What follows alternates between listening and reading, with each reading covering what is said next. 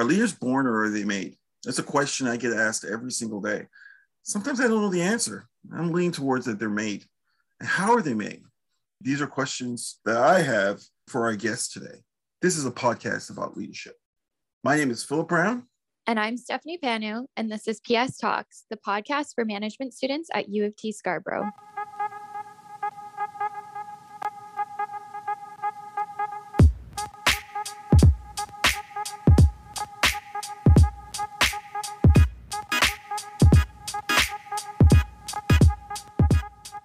Hi, my name is Banchika Agarwal. I'm a fourth-year management co-op student studying finance and a minor in strategy.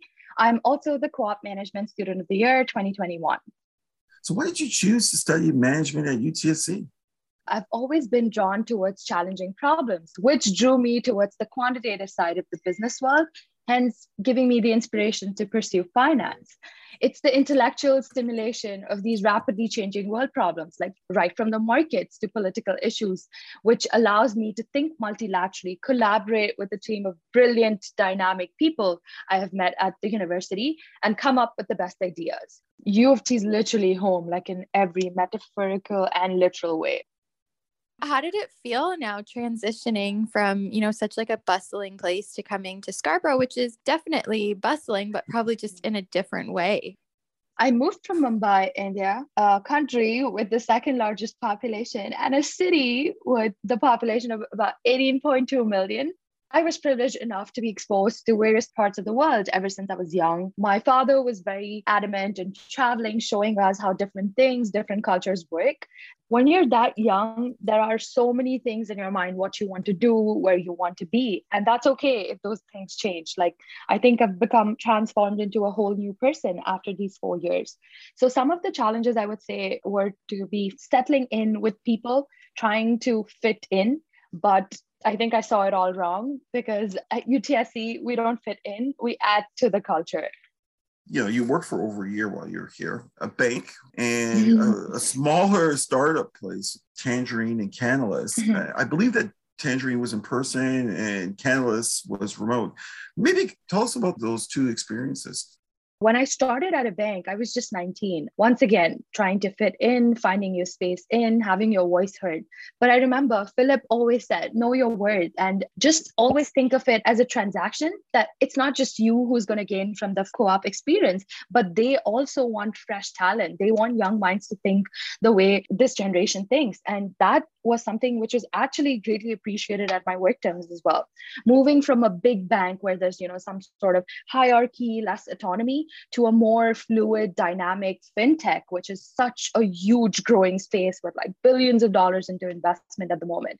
And I worked with a team of about 20 equity research analysts, product analysts spread across all over North America. Some were in Boston, some were in California, New York, everywhere. And when I look back, I was like, how did I do that? How was I so confident? How did I have the strength to, even raise my voice and speak in those meetings with, those all males, everyone's older than me, and I'm the only young 20-year-old girl just speaking her mind. But that was something which was greatly taken into consideration. I had a chance to speak to the CEO. Tell me, where else is a 20-year-old right in her undergrad get a chance to pitch an idea to the CEO and have that be implemented while you're on the work term?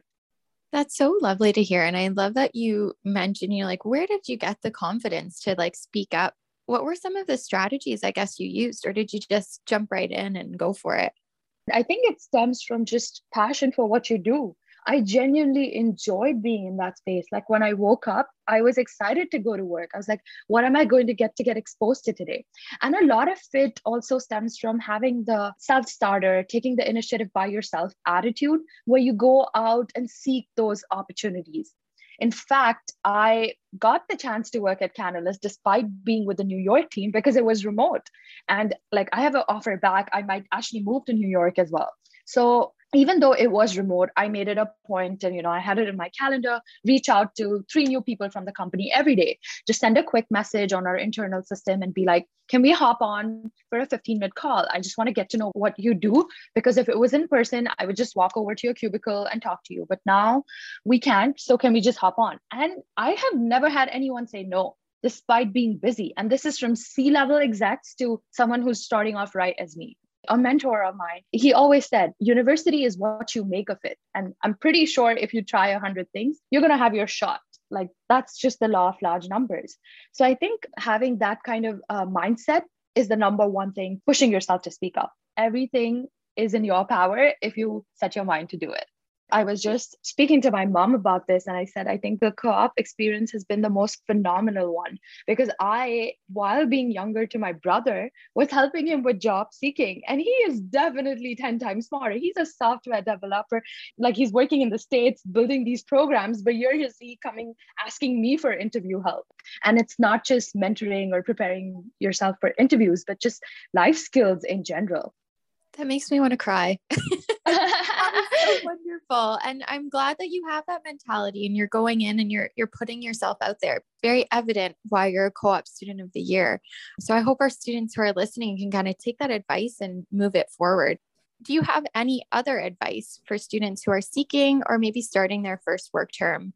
I think being open, not having those preconceived notions in your mind. I very candidly, I was guilty of it. I always thought that nobody here wants to listen to me. I have nothing to offer. I'm so young. Everyone else here is so much smarter than me, and I should just keep quiet.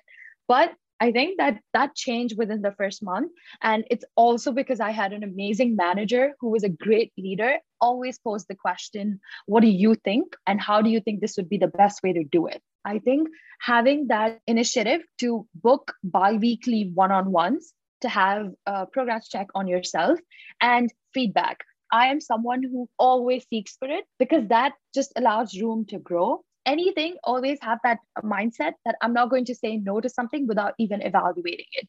Any opportunity, any task, always volunteer to be there, because you never know who you're going to meet, who are you going to work with, and one contact can take you anywhere you have to be. Reach out, try to talk to people who don't sit next to you. Reach out to people in other divisions, because think of it that way. You're not just learning your division, but you're understanding how the business or how the organization functions as a whole. And this is going to even help you when you come back to school and apply these to your courses. Even, when I work as a teaching assistant now, I work in the bridge, the front desk.